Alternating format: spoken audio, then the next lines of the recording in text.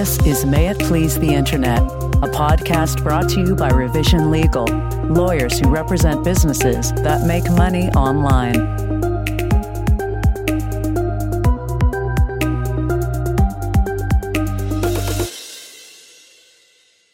Hey everyone, this is John DiGiacomo, and you're listening to the Revision Legal May It Please the Internet podcast.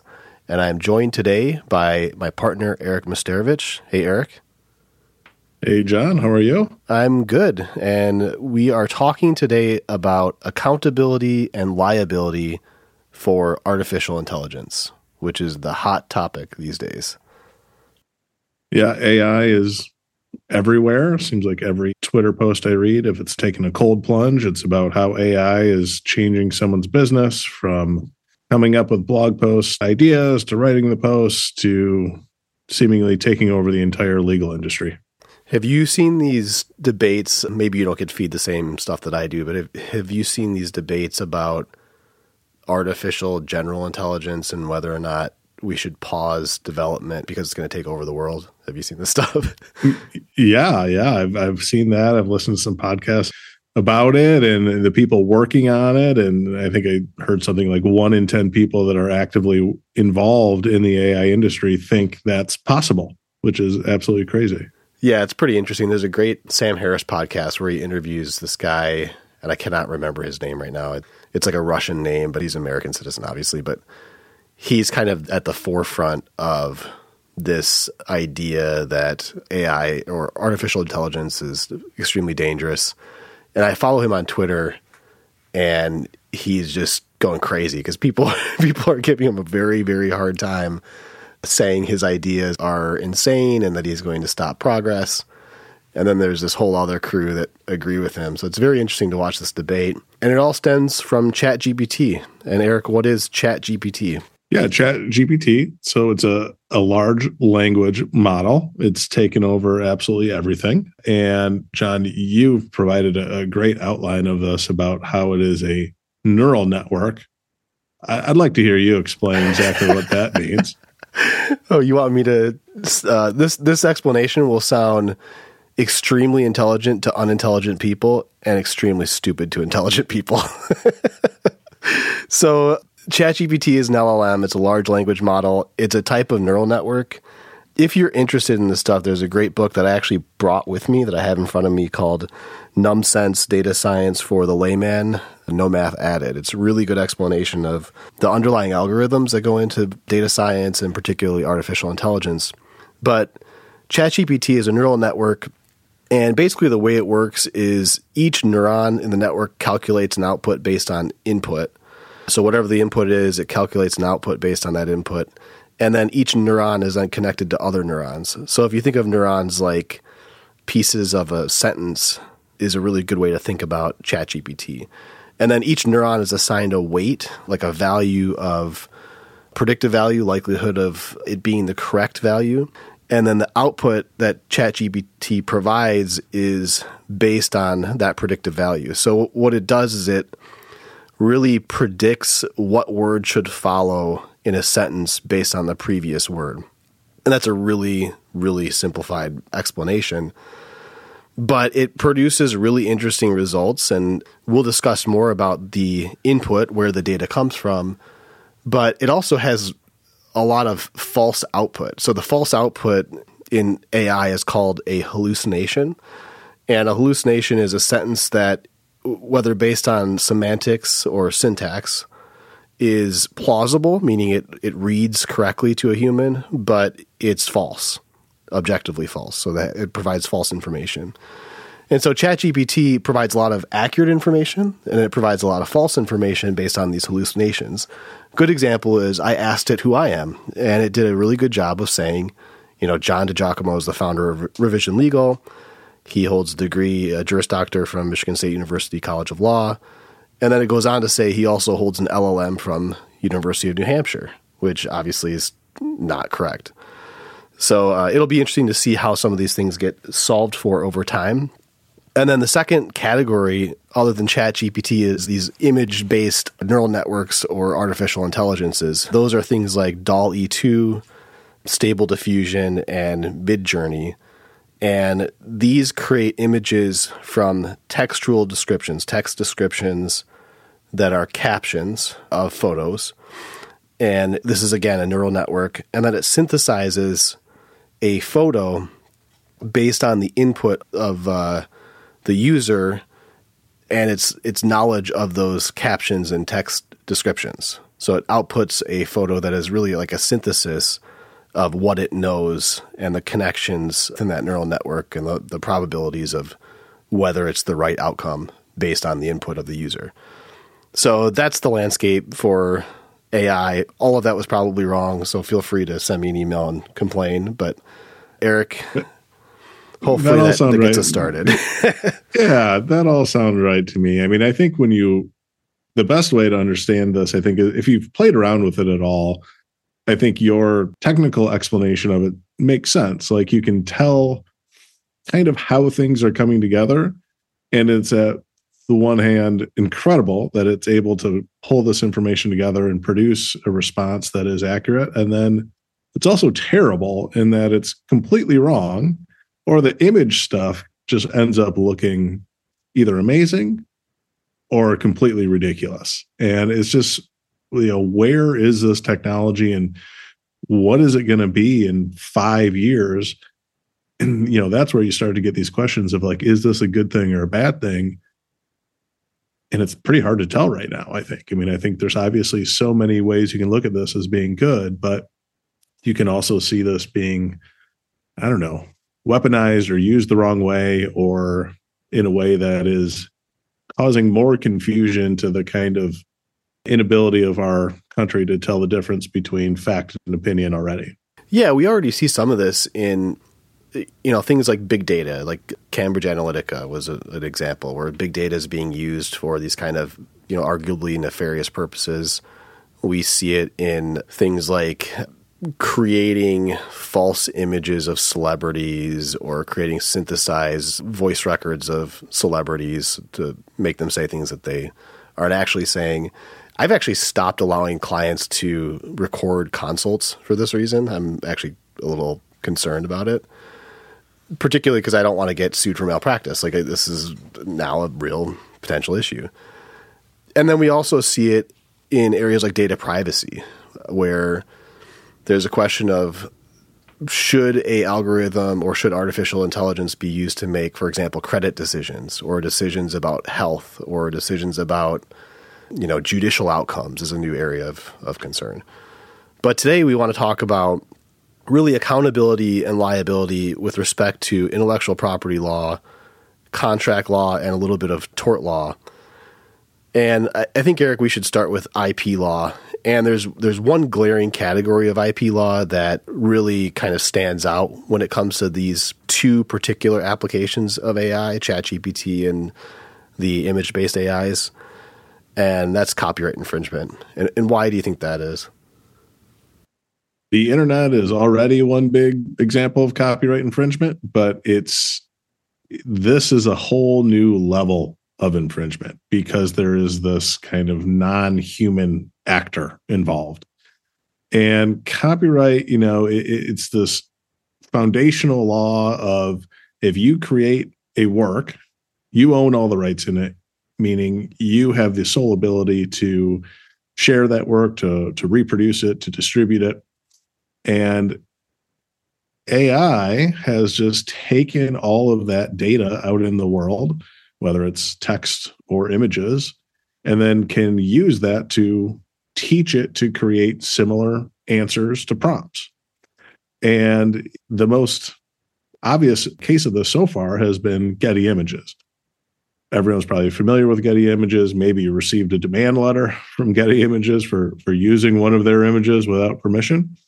Well, now Getty is going after Stability AI, which is behind Stable Diffusion, and alleging that essentially 12 million images have been infringed. It's a pretty fascinating case. It's in its infancy. We just checked the docket. An amended complaint was just filed. So this has a long way to go. But I think in the complaint, they allege about 8,000 registered copyrights are subject to the lawsuit. And they are alleging that Stable Diffusion, through some other independent contractors, essentially took their entire data set of images and now are using those same images to reproduce either identical or substantially similar images in response to prompts.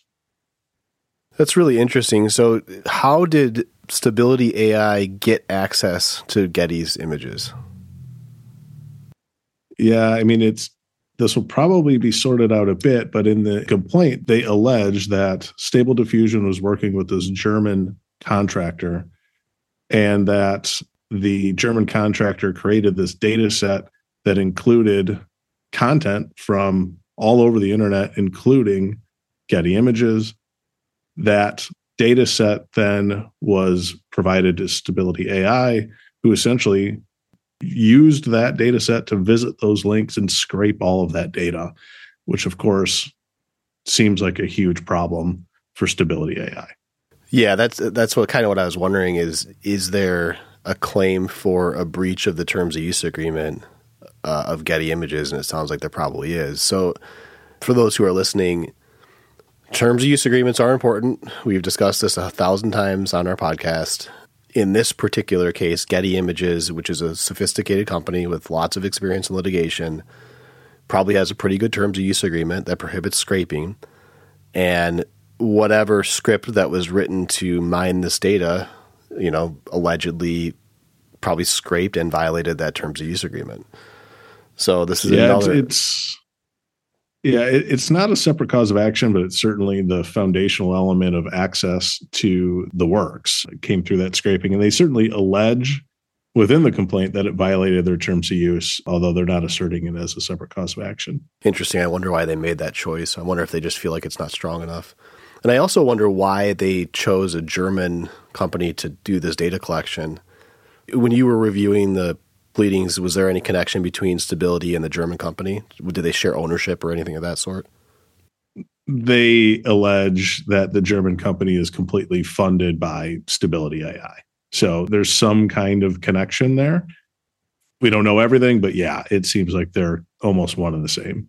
I wonder if there's some piece of German law that provides a better legal environment for scraping those images or collecting that data set. It seems like that would be a smart decision to make. Yeah, if that's the case, there certainly seems like there's some plan to it, you would think, because they would have to anticipate this is going to happen. So this is an interesting problem because you and I were talking on a phone call today. We had read this journal article written by a colleague. I got extremely emotionally upset by the article because I think it's just a wrong take on the law. And my complaint was that we came into the internet age with this dream that the internet would solve all these problems. Information would be free. It would be a democratic way to distribute knowledge. But we didn't do it at the cost of small artists and people who are trying to make a living from their art and their work and their creativity and their ingenuity.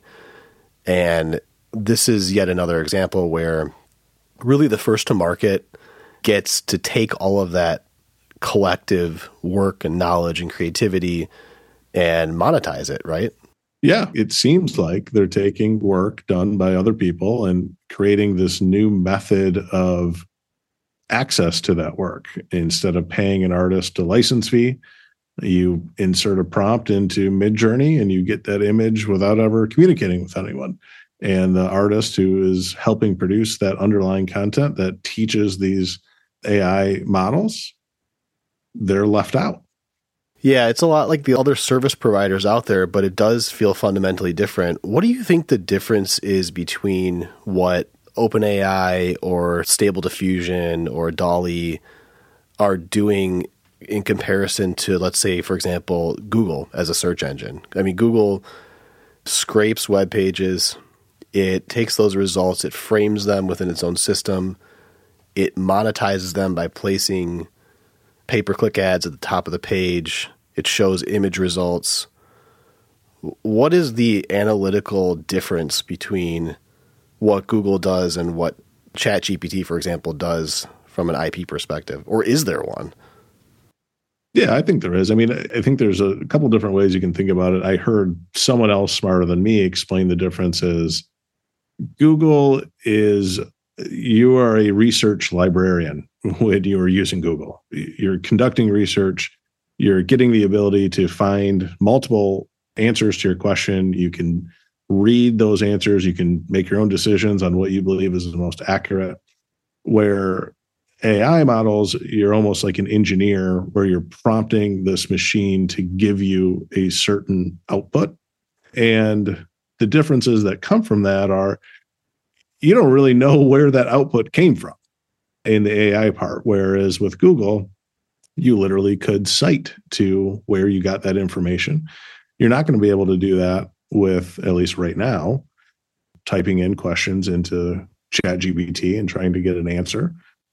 You're not entirely sure where that's from. So there's a kind of hidden level of knowledge and sourcing that makes it difficult for a rights holder to kind of wrap their hands around. Like if someone wants to write a blog post, they insert a prompt into ChatGPT, they get an answer and they write a blog post with, they copy and paste that.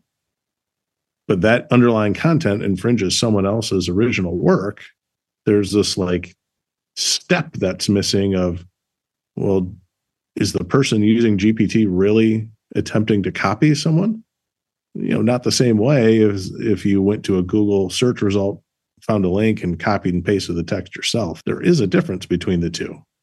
Yeah, I want to mention something that the Copyright Office did recently because I think it frames one of the problems that I see. The Copyright Office recently said that the output of AI might not be copyrightable or in some cases is not copyrightable because works that are created by AI without human intervention fail to meet the authorship requirement. The authorship requirement for creativity under the Copyright Act requires human authorship. And then ultimately, the Copyright Office said that whether an AI produced or outputted work will be copyrightable depends on the level of human authorship involved. So how is it used? How does it operate? What level of human intervention was required to produce that result? And it's interesting because if AI can't be an author from the perspective of copyrightability, can it also not be an infringer from the perspective of copyrightability? Because the infringement requires the creation of a derivative work by an author. So I wonder, like, how does the judicial system solve for this issue? Because it seems like, in the case of Google, it's not as clear whether the results of a Google search are a derivative work because Google takes those results, it frames them, on its website. But like you said, you can see where the original work comes from. Same with the images. But in the case of ChatGPT, it's hiding it. And it really truly is synthesizing it and creating a derivative work. But if we get a ruling that says that isn't a derivative work because it's not subject to copyright protection, or, Getty loses its lawsuit, it seems like a fundamental problem for rights holders that would have to be solved by some kind of congressional action. It seems like an enormous problem if there's not a way to use copyright law to prevent the infringement here. I mean, it seems like this is completely ripe for rampant infringement. And the guardrails to help creators, help the AI industry, there probably does need to be laws about it. This is going to be one of the many areas I think that's going to need regulation. But right now, it does present that strange question of, well, if there's not a human involved, essentially, and it's not a protectable work, how can it be infringing? But at the same time, it's clearly infringing.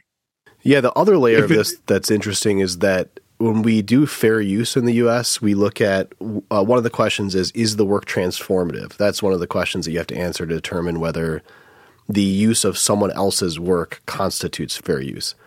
And synthesizing that information to produce a new work seems to be highly transformative. So it'll be interesting to see how the output of something like ChatGPT is analyzed from that perspective. And then the other side of that is facts are not copyrightable.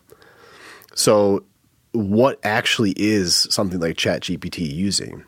Is it using the creative work? In the case of DALL-E or Stable Diffusion or any of the other image-based AIs, it's pretty clear that they're working from copyrightable work.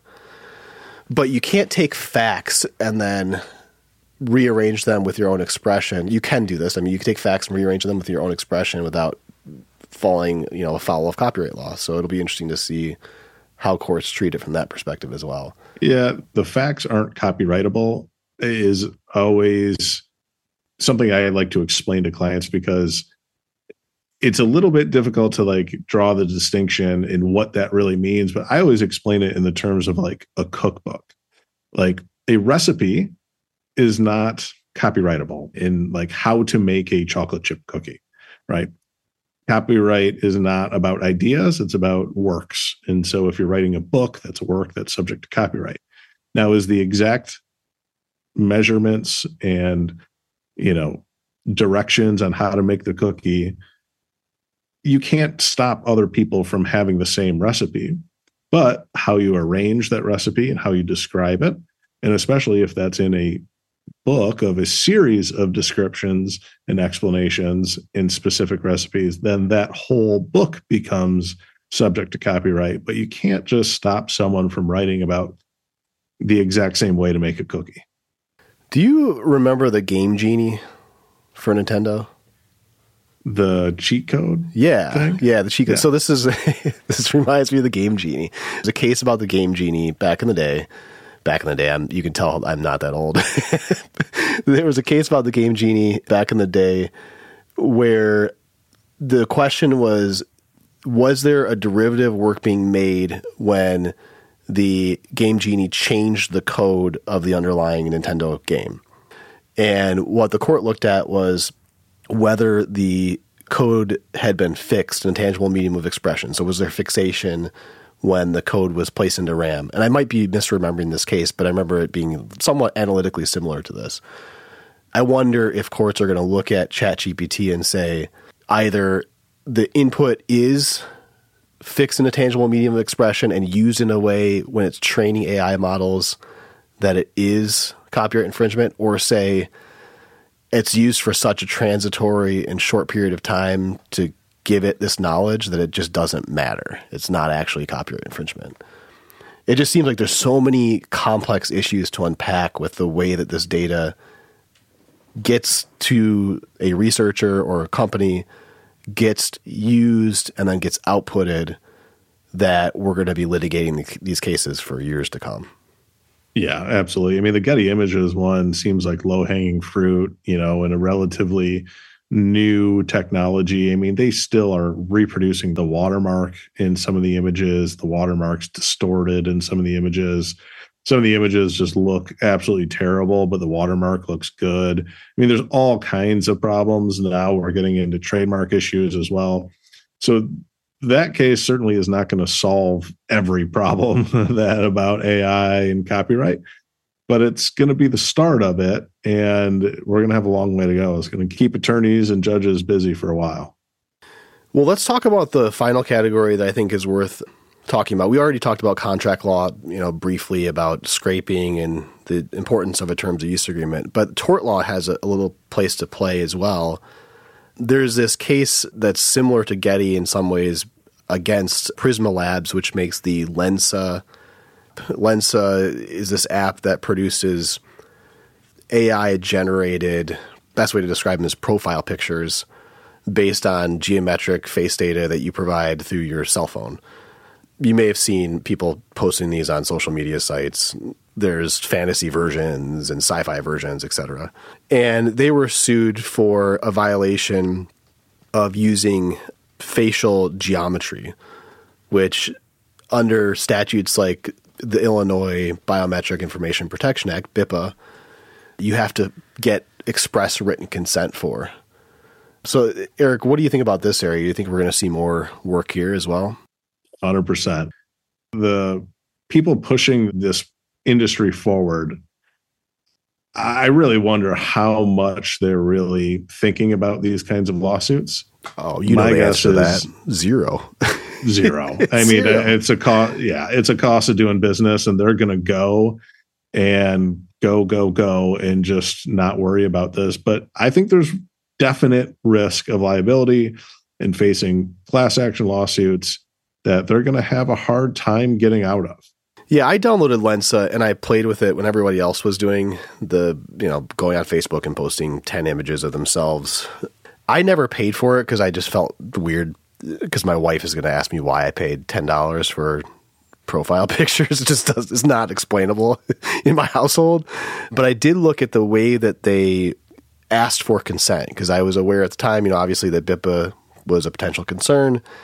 And I thought the way that they did it was correct, but there's this kind of open question under Illinois law as to whether or not it needs to be signed written consent and not just a click wrap or a browse wrap. So I think we'll see some things there as well.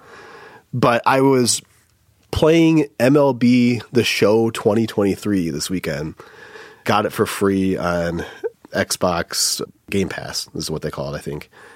And it's got this biometric feature where you upload a scan of your face and it'll actually input you into the game. It takes your facial geometry, takes a scan of your face, and then puts you on your own baseball player that you can then play through a career, which my career, by the way, is not going very well. I haven't made it out of the minors. But the way that they did consent was a lot more onerous than what I think a lot of these other companies do. So there does seem to be some level of knowledge that this is an emerging area of law that they have to take seriously. If I recall correctly, that you needed consent on 2 devices, the phone and the actual console, which I thought was interesting. And then there was another lawsuit recently over voice data where TikTok had used allegedly used some woman's voice for its robot voice. I don't use TikTok, Eric. I know you do, or at least did. Is that like a feature? How does the voice work on TikTok? Do you know? You can have it read whatever text you put on, and you can pick what voice you want to have it read in. It's very surprising that it seems a pretty simple thing to actually get the rights to the voice that you're going to use for this. So that's pretty dumb that they didn't do that, but they're moving fast, I guess. Yeah, I just asked that question solely because I wanted you to admit that you actually use TikTok. I do. It's TikTok is, I'll say, I know there's talk about banning it, and it's probably should be banned. It is unbelievably addicting. Like I'll use it for a while and then I just delete it because I find myself looking at it and like, why am I even doing this? I do it before I even realize it. And then I just delete it, and eventually I'll find my way back because I want to find some recipe or something that I saw on there. But mine's all golf and cooking stuff. Well, I make fun of you, but I use Facebook Reels for exactly the same reason. I was sitting at the pool yesterday while my daughter was at swim practice, and I realized that I had flipped through like 20 reels and she could be drowning. And I looked up and I'm like, well, she's still alive. That's probably good. Yeah, so it's dangerous. Yeah, it is very dangerous.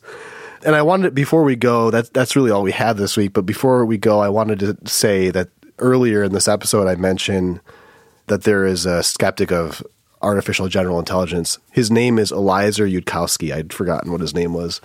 So if you get a chance, look him up. But interesting skeptic, great podcast with him and Sam Harris. Lots of people disagree with him, but I thought the podcast was great. The podcast I listened to was called Plain English by Derek Thompson. He has got an episode about AI, which was really good. That's the one where the engineer analogy came from? Okay, cool. I'll have to check that out too. Well, that's all we have. Thanks, Eric. Anything else you want to add? Nope, that's it. Looking forward to seeing AI either solves the world's problems or completely blows it up. Yeah, we'll see. It's going to keep us busy. That's all I know. I don't think it's going to replace us anytime soon. I think, or maybe we won't let it. Maybe we'll just all the lawyers are just going to keep suing AI companies to make sure it never replaces us. Who knows? That sounds right. Yeah, it does sound right. Well, thanks everyone. Again, this is the May It Please the Internet podcast. I'm John DiGiacomo, joined by Eric Nesterovich as always, and we appreciate you listening.